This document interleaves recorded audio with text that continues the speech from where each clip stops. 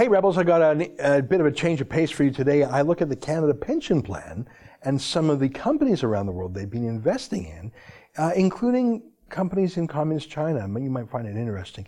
Can you do me a quick favor? Can you consider going to the rebel.media/shows and becoming an $8 a month premium subscriber? You know what though?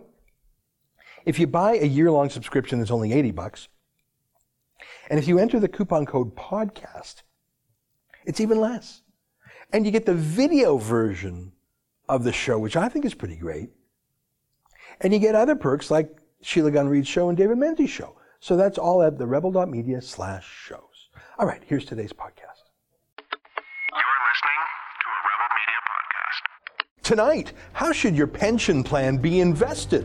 For the greatest rate of return by professional managers, or subject to a veto by woke politicians? It's July 9th, and this is the Ezra Levant Show. Why should others go to jail when you're the biggest carbon consumer I know? There's 8,500 customers here, and you won't give them an answer.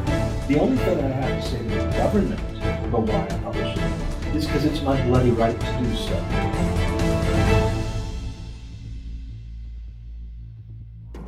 Exciting news today in the Toronto Star. They're quoting an NDP member of Parliament who referenced some public filings. And according to those very reliable sources, the Canada Pension Plan has sold off its stock in private companies that run migrant detention centers in the U.S.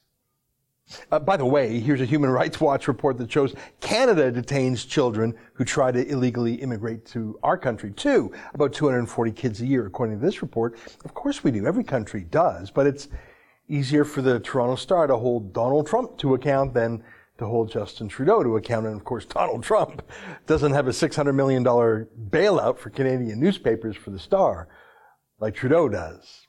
But I'll come back to that news in a moment. I just want to give you a word about the CPP itself, the Canada Pension Plan. Let's be honest. No one under the age of 60 is going to get their money back from the Canada Pension Plan. It's not actuarially sound, as in it's not a true investment. It's political, designed by politicians who, of course, have a very strong bias towards winning the very next election, not ensuring your pension is fully funded decades from now. I mean, the CPP pension plan started paying out right away, immediately after it was created. So those very first retirees, they were just getting a government grant. It wasn't a true return on their own investment that they were getting back. They were taking money from future generations, of course. The Canadian Pension Plan Investment Board, I mean, they got a pretty flashy website, and they're pretty proud of themselves. They have $392 billion under management, they say, with an 11.1% rate of return. Now, that's what they'll earn on your money. That's what they'll earn, though, because you will actually get a negative rate of return. Because your money that you pay every time you get a payroll deduction, you see the CPP taken off it, it's not set aside for you in your own account marked with your name like a real pension plan or a real bank account or an RSP. It just goes into a giant pot. And people who retire before you, well, they already spent some of that money on them. People retiring today are taking some of your money from the future. So by the time you actually retire, you won't even get your money back. You literally would do better if you stuck your money in a mattress. Or as a more normal country might do, lets you have your own pension plan, lets you invest your money yourself, as many Canadians do with an RSP. I want to tell you that $392 billion, that sounds incredibly impressive, doesn't it? But a few years back, they were audited by the Office of the Superintendent of Financial Institutions. That's basically the bank's regulator. And they found that the CPP's unfunded liability, that is the money they would owe everybody if they actually made good on their promise, versus the money they have, they're short about $900 billion.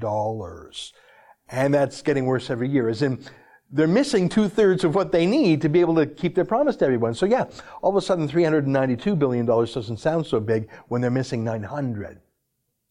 So the whole thing's political, is my point. Now, few politicians have the courage to do anything about this, because making things fair for future generations means making them less rich for today's retirees, which means reducing the overpayments today. That's tough politically. Stephen Harper was taking baby steps in this regard. I think he was slowly making the retirement age when you could claim CPP a little bit higher. I think it was a month a year, if I recall, he was planning to do. So no one would suddenly be cut off or anything. It would just slowly be made more sustainable. Remember, when the CPP was created in 1966, life expectancy in Canada was about 72, and you didn't get your pension until I think you were 69. So frankly, the average Canadian wouldn't collect it until very late in life, and the average Canadian would only collect it a few years before they passed away. Now the age is being reduced to, 65? You can even get a partial pension at age 60. By the way, the life expectancy is now 82. So instead of 3 years on a pension, you got 20 years on a pension. So yeah, it's not a real pension plan, folks. It's just not. But let me put that aside. Because the mandate of the CPP Investment Board, no matter how bad it is, their job is to make as much money as they can, to do their best to pay at least a fraction of what you've given to the government in CPP deductions over the years. And they say they're nonpartisan. They say they make their decisions where to invest as professional money managers, not as political appointees. So they say. Now, that doesn't mean they're not infected by politics. Here's their report on sustainable investing, which is just their way of saying being a left-wing woke investor, which is always dangerous. Now, I read the document. It says the words diverse or diversity exactly 50 times. But that doesn't mean diversifying your portfolio to manage the risk. That's what diversity used to mean in investing. No. They mean affirmative action quotas, like how Justin Trudeau appointed his cabinet, racial and gender quotas. The CPP Investment Board has a quota champion on their staff, senior person, whose job it is to replace white men with women of color. How race or gender have anything to do with financial returns, I don't quite know. To me, they're just demanding racism and sexism. But hey, it's 2019, so roll with it. Let me read to you from Adriana Morrison, their diversity queen. She was asked, can you discuss your group's work on gender diversity and how it fits into the new focus area? And she said, our gender diversity work has been one catalyst for this new focus area. We identified lack of gender diversity on the boards of our investee companies as a business and financial risk a few years ago, and have since ramped up our proactive work to address this issue in a number of ways. Okay, got it. So the Canada Pension Plan, what they do with your money is they invest it in companies, right? So they do their due diligence on a company. They look at companies that are doing really well in business, not just in Canada, but around the world. Do they have a good business plan? Do they have a reliable team? Successful track record? Are they growing? Is it trustworthy enough a company to put Canadians' pension money? And after all that due diligence, after checking it and kicking the tires and reading the financials, the CPP invests money in them. And then the CPP starts lecturing those companies about replacing their management and their board of directors with quota hires. Yeah, forget the guys who built the company. Where are the women? 50% women is 2019. Yeah, not smart. But I'll come back to that in a moment because I think it's a lie, actually, that whole diversity thing. I'll explain in a moment. Let me quote one more part of this diversity wokeness report that I got right off their website. Why does CPPIB not divest? That stands for CPP Investment Board. And divest means, why does the CPP not sell stocks of companies that they disagree with politically? I mean, you've heard about woke investors divesting from oil and gas companies in some climate statement, or divesting or boycotting from Israel and selling companies there as some anti-Israel statement. So does the CPP do that? And here's their answer. They say, our responsibility is to maximize investment returns without undue risk of loss. Eliminating entire categories of potential investments would not be consistent with with that mandate. Risks of divestment include missing out on potential returns needed to support CPP beneficiaries or being compelled to sell assets at suboptimal times. That's a pretty good answer. See, they're not investing their own money, right? They're investing your money, so they should maximize your rate of return. That's called a fiduciary duty. It's actually the law. If individual Canadians who get their CPP payment want to spend their CPP checks on their own politics, have at her, but not the investors, not the bankers. So the CPP does say that they use their rights as shareholders to nag the companies in question. You heard from their quota queen earlier. They say they press for change from the inside. Let me quote. In general, CPPIB believes we can more effectively press for positive change by being an active, engaged investor than we can by sitting on the sidelines. CPPIB treats ESG factors As an integral part of our investment considerations, the aim is win-win, more responsible corporate behavior from investees and higher returns for 20 million contributors and beneficiaries. Okay, so now you're thinking, maybe it's all just BS. Maybe it's just pink washing. Maybe they just want to make maximum money, but they know they have to hire a few token blatherers like this woman who's really woke on climate and gender. And as long as she's just squawking and they publish this big report, that'll do. And they're just really going to make money. They're not actually going to quit investing in, say, American fracking companies just because some hippie handcuffs themselves to the bank door. But back to the news peg of today that I read at the very beginning. I'll read a bit more of it than I did before. This is from the Toronto Star again. Canada Pension Plan divests from U.S. companies involved in migrant detention camps. Canada's largest pension fund has quietly divested from 2 American private prison operators deeply involved in the detention of thousands of Latin American migrants at the southern border of the United States, according to New Democratic Party MP Charlie Angus. When I want an expert in pension funds and investments and, money stuff, I look no farther than Charlie Angus. He's the guy on the left in this video at this investment strategy conference.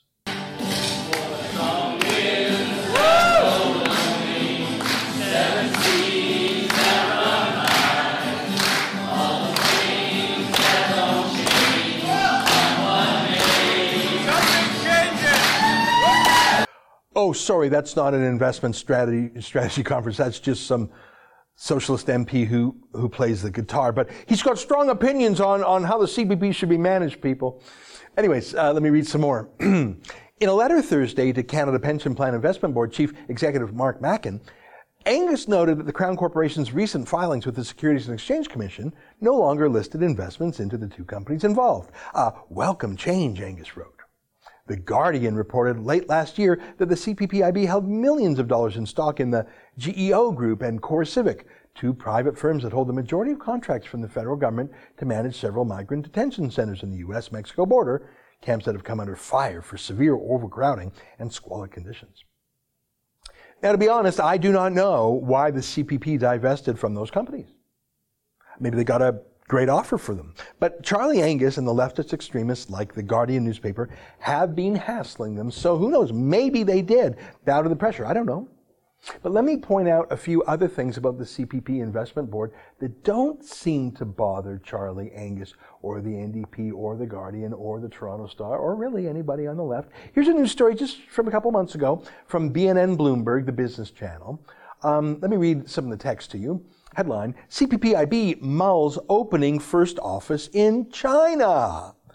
The Canada Pension Plan Investment Board, which manages about $368.5 billion, is considering opening its first office in China as it seeks greater exposure to the world's second largest economy. Oh, okay.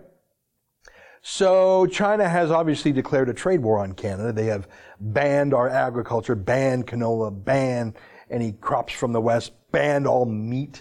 And if you care about, diversity and human rights and all the things that quota queen at the CPP was talking about, there's that little thing about 2 Canadians being held hostages there. But, all right, I'll read some more of the story. It's about the diversity hire at the CPPIB who's going to head up their new shop. Prior to joining CPPIB in 2007, Kim worked at Ontario Teachers Pension Plan and Carlyle Group LP, where she never had a female boss. When I started at Carlyle Asia Buyout Fund in 2002 at the Seoul office, I was the only female professional, Kim said. There was no other female working in private equity in the country at the time. Wow, that's changed in the years since. Kim says gender bias is still quite common in the region. All right. So you've got China holding hostages, banning Canadian imports, but we're going to invest billions of dollars in them from our government-run pension fund because apparently investing in a dictatorship like that is sustainable and woke. And after all, a girl is going to be managing it. So there's that, people. Here's another story from the same news network, BNN Bloomberg. CPPIB CEO looking to grow China exposure despite trade uncertainty with the U.S. Let me read just a little bit. The head of the Canada Pension Plan Investment Board said he is looking to increase the investment manager's exposure to China, despite how the country's uncertain trade relationship with the U.S. is weighing on global markets. Now, I read the story, and I read the last story too, and there's not a word about China's abuse of Canadians, the hostages, the bans. Imagine the chumps they must think we Canadians are. They take Canadian citizens hostage. They don't even answer our foreign minister's phone calls. And we say, hey guys, hi, can we give you some more money because you're like totally sustainable and diverse? Here's a Globe and Mail story about just what the CPP is investing in, by the way. You're going to love this. What companies is our money going into? Let me read. CPPIB conducts human rights checks on Chinese investments amid use of surveillance equipment on Uyghurs. Uyghurs, those are the Chinese Muslims in that western province called Xinjiang. I've been to Xinjiang, and although I was only there for a week, I certainly wandered around, and well, every single person I spoke to and met was Muslim. And I got to say, it's the most laid-back Muslim community I've ever seen in my life. Zero evidence to my eyes in my 1 week there of radicalization. No burqas, no niqabs. I think probably because they haven't been radicalized by either Iranian or Saudi money or the imams that come with it. But still, China has put 1 million or more Uyghurs in concentration camps of sorts. They're not death camps, but they're re-education camps, they're political punishment camps. I'm generally skeptical about Islamic politics, as you know. But I have to say, from my short personal experience, I'm pretty sympathetic to Uyghurs. I just don't think they're like, say, Muslim radicals in Pakistan or Syria. They're about as casual and laid back as it gets. I mean, speaking as a Jew, I was there for a solid week, really never spoke to anyone who wasn't Uyghur, and they literally had no thoughts or feelings about Jews or Israel at all. It just wasn't on their radar. It's probably the least anti-Semitic place in the Muslim world, to be honest. I know that's just an anecdote, but that's what I saw. But hey, no worries. Canada is there to help the Chinese government surveil its own people using our government investors. We're going to invest in the spying companies. Here's what the CPPIB was asked by the Globe and Mail about that, and here's how they answered. Let me quote the story. Companies that violate human rights aren't positioned to succeed and have no place in any portfolio that exists to deliver risk-adjusted returns over multiple generations. We are monitoring the practices of companies in this regard, said Michel Leduc, Global Head of Public Affairs and Communications at the CPPIB, in an emailed statement. In particular, he said, quote, the potential misuse of advanced technology is a concern. Mr. Leduc was responding to questions from the Globe and Mail about the CPPIB's ownership of Chinese surveillance equipment companies that U.S. legislators want to blacklist for enabling state violations of human rights. Oh, okay. So when we're pouring money into China, we're not investing in banks or airports. We're literally investing in Chinese surveillance companies. Oh yes, let me read some more of the Globe story. Hangzhou Hikvision Digital Technology Company and Zhejiang Dahua Technology Company are major manufacturers of camera equipment that combines video surveillance with advanced computer technology such as facial and gait recognition. Human Rights Watch, in a report this year titled China's Algorithms of Repression, identified Hikvision as the winner of a contract to supply China's Integrated Joint Operations Platform, which undertakes mass surveillance in Xinjiang. Hikvision is partly owned by China Electronics Technology Group, a state-owned military contractor. So let me get this straight. If the Toronto Star is to be believed, Canada's government-run pension investor, the CPP, is divesting from a U.S. company that, amongst its various operations, runs a detention facility for illegal immigrants. Just like Canada has a detention facility for illegal immigrants, including hundreds of children. So America is too immoral for us. They're not woke enough. They're not diverse enough, even though I should point out that a great proportion of Americans working in border enforcement are Hispanic themselves. But the Canada Pension Plan that lectures foreign companies about being more woke, they are pouring millions of dollars into China, into companies there that spy on their own citizens, and if that Globe story is to be believed, into companies owned by the Chinese military. We're investing our Canada Pension Plan in the Chinese military. I wonder if that quota queen flies over there to Urumqi, that's the big city in Xinjiang, and gives little lectures to the local Communist Party spies about how they need to be more women spying on the Uyghurs. It's not just a man's world anymore, people. Women can be spies too. Look, each to their own, I say. If someone wants to invest in China, let them, unless there's sanctions on there. I mean, some people like going on vacation to a prison island named Cuba. I don't think that should be against the law, but don't force me to do it with my money is my point. Don't force me to divest from an American company that is enforcing the law and has been, by the way, under the Obama government too. And don't force me to positively invest in Chinese companies that are doing human rights violations, including one that's owned by the Chinese military. Come to think of it, look, don't force me to invest at all. At least not in a Ponzi scheme, a pyramid scheme like the Canada Pension Plan. But really, are you surprised by any of this? In 2019, anti-Americanism is more important to this government than our own economic success. Sounds like they've been taking economics and investment lessons from Justin Trudeau. Stay with us for more.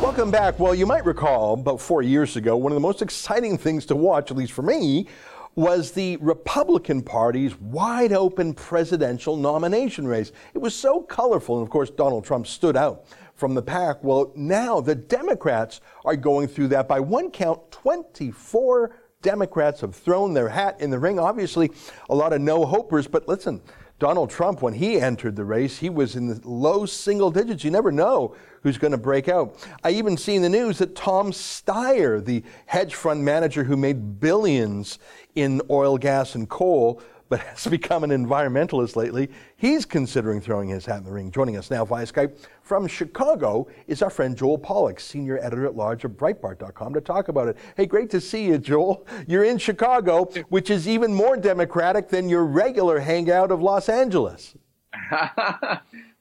Well, you know, in Los Angeles, illegal aliens vote. In Chicago, dead people vote. So, you know. Well, listen, it's nice to see you. Give us the latest on the Democratic race. Is Tom Steyer, who made all his money in heavy industry before he saw the light, is he going to run for president too? And if so, is that just another lark like Michael Bloomberg's on again, off again race? Well, it's interesting. I think it's a commentary on the weakness of the Democratic field. There's a general consensus that the candidates did not look like any single one of them could beat Donald Trump. And aside from that, there's also a consensus that they were too left-wing. Now, Tom Steyer is not going to agree with the latter part.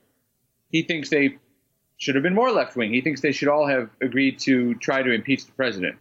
But this idea that they're weak, I think, is also something that's pulling him into the race. He thinks he can do what the others can't. I don't think the candidates would agree, obviously. And if there's one thing the field probably doesn't need, it's another left-wing Democrat, because there are so many. But anyway, he is supposedly telling people he's going to jump into the race. He could do that. He still could. Plenty of time. He's just got to reach certain benchmarks to qualify for the debates. And I think most of the spots are already taken, so he'd have to get into some kind of a tie-breaking situation with people who are already qualified to be on stage. There's some rumors Eric Swalwell might be dropping out at some point. Maybe by the time people see this broadcast, he'll be gone. We don't know. But that could open up space for Steyer or others to enter the race or to move up. And there's still no moderate candidate. This is a field that is running to the left as fast as it possibly can. New fundraising data just shows that Elizabeth Warren has raised $19 million, which is the second most after Pete Buttigieg, who's behind in the polls considerably, but he raised $24 million. First gay candidate for president. And a lot of it is coming from that network that he has, the LGBTQ activists, really tapping into the donor base there, giving him a lot of cash to play with. Maybe he can push those poll numbers up if he can get the word out, he can get some ads going, get some good campaigns. So interesting things happening, but they're all just running to the left. There's nobody hitting the brakes. Even Barack Obama, back in 2008, was smart enough to say, hey, Hillary Clinton, your healthcare policy is too left-wing. You can't force people to buy health insurance. That's not American. Well, of course, Obama's own policy would eventually force people to buy health insurance, but Obama knew at least to pitch himself to the center, even as he was intending to implement left-wing policies. We don't even see that. The left basically thinks they can run as far to the left as necessary to win the nomination and still come back and win the general. You know, there's so many candidates. I wonder if I can ask you some quick snappers about some of them. And I'd like to go through about 5 of them. Can you give me like a one-liner on each of these? I mean, maybe there's not much more to know than a one-liner. But Joe Biden, I mean, 8 years of the Obama aura rubbing off on him, but he's been plummeting in the polls, if I'm not mistaken. What's going on there? It's funny how nobody's really even talking about him in terms of his future prospects. There's a kind of campaign death watch. People are expecting him to drop out of the top spot, and that's because he's had an endless series of scandals from which he just can't recover. And one thing after another, the problems with segregation and his comments about segregation, the problems with some of his other political views. But look, Biden's having trouble speaking to a younger generation of American. And look, he's been around forever. And the others are starting to take pot shots at him.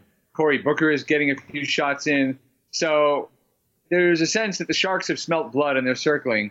And he's having real trouble getting past his remarks. He did apologize a few days ago after saying he wouldn't for his remarks praising segregationist Democrats, which, by the way, he made recently. I mean, these aren't old remarks somebody dug up. He's been praising these people as recently as a few weeks ago. So he's really in a tough spot. It's hard to see how he can build on his current support. How about Bernie Sanders? I mean, he, in some ways, was the true on-the-ground victor against Hillary Clinton in 2016. She won, some would say, because of the superdelegates, the ex officio delegates, and maybe even a little bit of vote tampering. Wouldn't shock me. Bernie Sanders, does he have any momentum or energy left, or has he been outflanked on the left too? Well, I don't think he's growing. He's basically stuck in neutral, and he's still up there in the top 2 or 3, but his fundraising numbers were surpassed by Elizabeth Warren in the last quarter, and he is old. Let's just put it that way. He looked his age on stage, even though he's got a lot of energy, and I give him a lot of credit. I mean, I've seen him up close and personal. I've been on the campaign trail with him. He's very energetic. He's got more energy than most people half his age. But still, his ideas are basically sounding the same. The other problem he has is he has shown that you can run on those ideas without embarrassing yourself. And so a lot of Democrats are imitating his ideas, adopting his ideas. When he proposed Medicare for all in 2016, that was a radical idea here in the United States. Now it's basically the policy of almost every Democratic candidate. So basically his problem is he's become too successful at propagating his ideas. They're no longer attached to him anymore. Right. And if people see a younger candidate with similar ideas, like Elizabeth Warren, who, by the way, is not that much younger. She's only a few years younger. She looks a lot better, if I can say that. Sorry, Bernie. She looks pretty good. She's 70 years old, but she looks very energetic, and she looks like she is, if I can say this, 20 or 30 years younger than she actually is. Yeah. So you can say that. That's okay. But let me ask you this. I think that... Can't say it the other way around. I'm aware of that. But I think Donald Trump has so marked her on that whole false claim of being a status Indian, that I think that's the phrase in the United States, to get special privileges in hiring. His nickname, Pocahontas, I found that so devastating. Or maybe that's only how right-wingers think, and maybe liberals and Democrats are sympathetic to her because Trump is bullying her. What do you think? I think she's totally damaged. Am I wrong? You are correct. And the moment the race comes down to Elizabeth Warren versus another Democrat, if it comes to that, if it's down to 2, that will be a weapon that finally comes out of the holster. That will be an arrow that comes out of the quiver. Right now, they're letting it sit there because they consider it a Republican attack. But the moment that Elizabeth Warren is any kind of threat to win the nomination, and there's another candidate who thinks they deserve the nomination, they're going to throw that at her. And it's a legitimate attack because it is a form of exploitation, really. It's it's a form of fraud. I mean, this is the person who goes around campaigning, telling people that Wall Street's stealing their money and so on and so forth. I mean, this is a scam. She basically participated in a scam. And I don't know if it got her hired. It may have gotten her tenure. There was a whole scandal at Harvard at the time about how they had very few minority faculty members at the law school and very few tenured faculty members. And I think there was one who was denied tenure and so left the law school, and that left them with 1 or 2 African Americans or something like that. So I think she was already teaching or I don't know the details of the story exactly. I remember we actually broke some of the details. I know bits and pieces of it, some very well and some not so well. But essentially, the way I understand it is that she used her quote-unquote Native American identity to advance her career, not so much in the sense of coming through the door as a Native American, but once she was on the faculty, stating that she was Native American in some way, or once she was a candidate for the position, something like that. What's interesting is how little she did with the Native American community. I mean, Harvard actually has a very active Native American program. And the story I broke back in 2012, when Breitbart and a few other sites were documenting her fraud, the story I broke was that she had never participated in the Native American program at Harvard. That is very hard to do. If you are Native American at Harvard, this is a fantastic program. I'm not Native American, and I participated in the Native American program. I mean, I had friends at college who were deeply involved. I took courses on Native American politics. You know, it's fascinating. And Harvard was actually founded not just to educate the children of colonials, but also the children of Native Americans. The idea was this would be a place to teach Native American kids. And so it goes deep into Harvard's history. And the idea that you would come there as a Native American and not explore any of that is just unbelievable to me. Let me ask you one more question, and it's about Kamala Harris. I mean, listen, I don't have the deep knowledge and experience you do, and of course you're a Californian and she's a senator from California. I think she's going to be the pick. She's a visible minority. She's a woman. She looks young and energetic. She's a senator right now. She's got some name recognition. She's smart and tough, I think. I think she's the pick. I think she's a disaster, but I think she's the pick. What do you think of my prognostication? I think you're right, and I think she offers something for everybody in the Democratic Party. I don't think she's a good presidential candidate. I don't think she'd make a good president. She's got one big weakness, which is that she has never managed anything well. She has never excelled at any of the jobs she has held. And if you go back to her Senate campaign in 2015, 2016, she raised a lot of money for that U.S. Senate campaign and burned through a lot of it very quickly. She is not a good manager. She's struggling even now to get her organization up and running in key places like Iowa. Now, she's going to have the money to do it, and people like her, so she'll probably get it done. But she's not a very good manager. You're asking her to run against someone like Donald Trump, who has made a billion, he's made himself a billionaire through his management skill, through his ability to manage a business. And now he's been managing the government for 4 years. You might not like his style, but he's doing it very well. And with Harris, I think that's going to be the big stumbling block. She just does not know how to run things. You can see that in her policies, which are all over the map. She cannot decide from one day to the next whether she wants to take away private health insurance or not. She gives one answer one day and one answer the next day. And she's done that twice. She's flip-flopped twice on that question. That's not an accident. She's basically not a person who manages things. She's a crusader. She's an issues person. She's a party person. She is the voice of the liberal gentry establishment in San Francisco. She is the voice, in a sense, of the identity politics wing of the Democratic Party. She can combine those two aspects, which makes her a very potent threat to win the nomination. She could win the presidency, too, because she will bring out some of the minority voters that might have sat home last time. And they'll feel pulled, I think, in two directions, at least those who like Donald Trump. And there's some evidence that he's gaining in the Hispanic and black communities. But I think she's a real threat. I just don't think she's a good candidate. And I think Donald Trump will be able to target her inexperience and her mismanagement to bring her down. But I agree with you. I think she's the likeliest nominee. Very interesting. Well, I have a lot more questions about her, some things that I know about her that I'd love to discuss with you. I think we've used up our time for today. I'm very grateful to you for jamming us in. I know it looks like you're on a family visit there. Thanks for letting us in working at the family homestead here in Chicago. Right on. Well, thanks for letting us in, and we're grateful always for your time and wisdom. Great. Thanks. We'll talk to you again soon about Harris, because I think she's going to be the pick. There'll be a lot of time to cover that ground. Thanks, my friend. Okay, thank you. All right, there you have it. Joel Pollack, Senior Editor-at-Large at Breitbart.com, joining us today via Skype from Chicago. Stay with us. More ahead on The Rebel.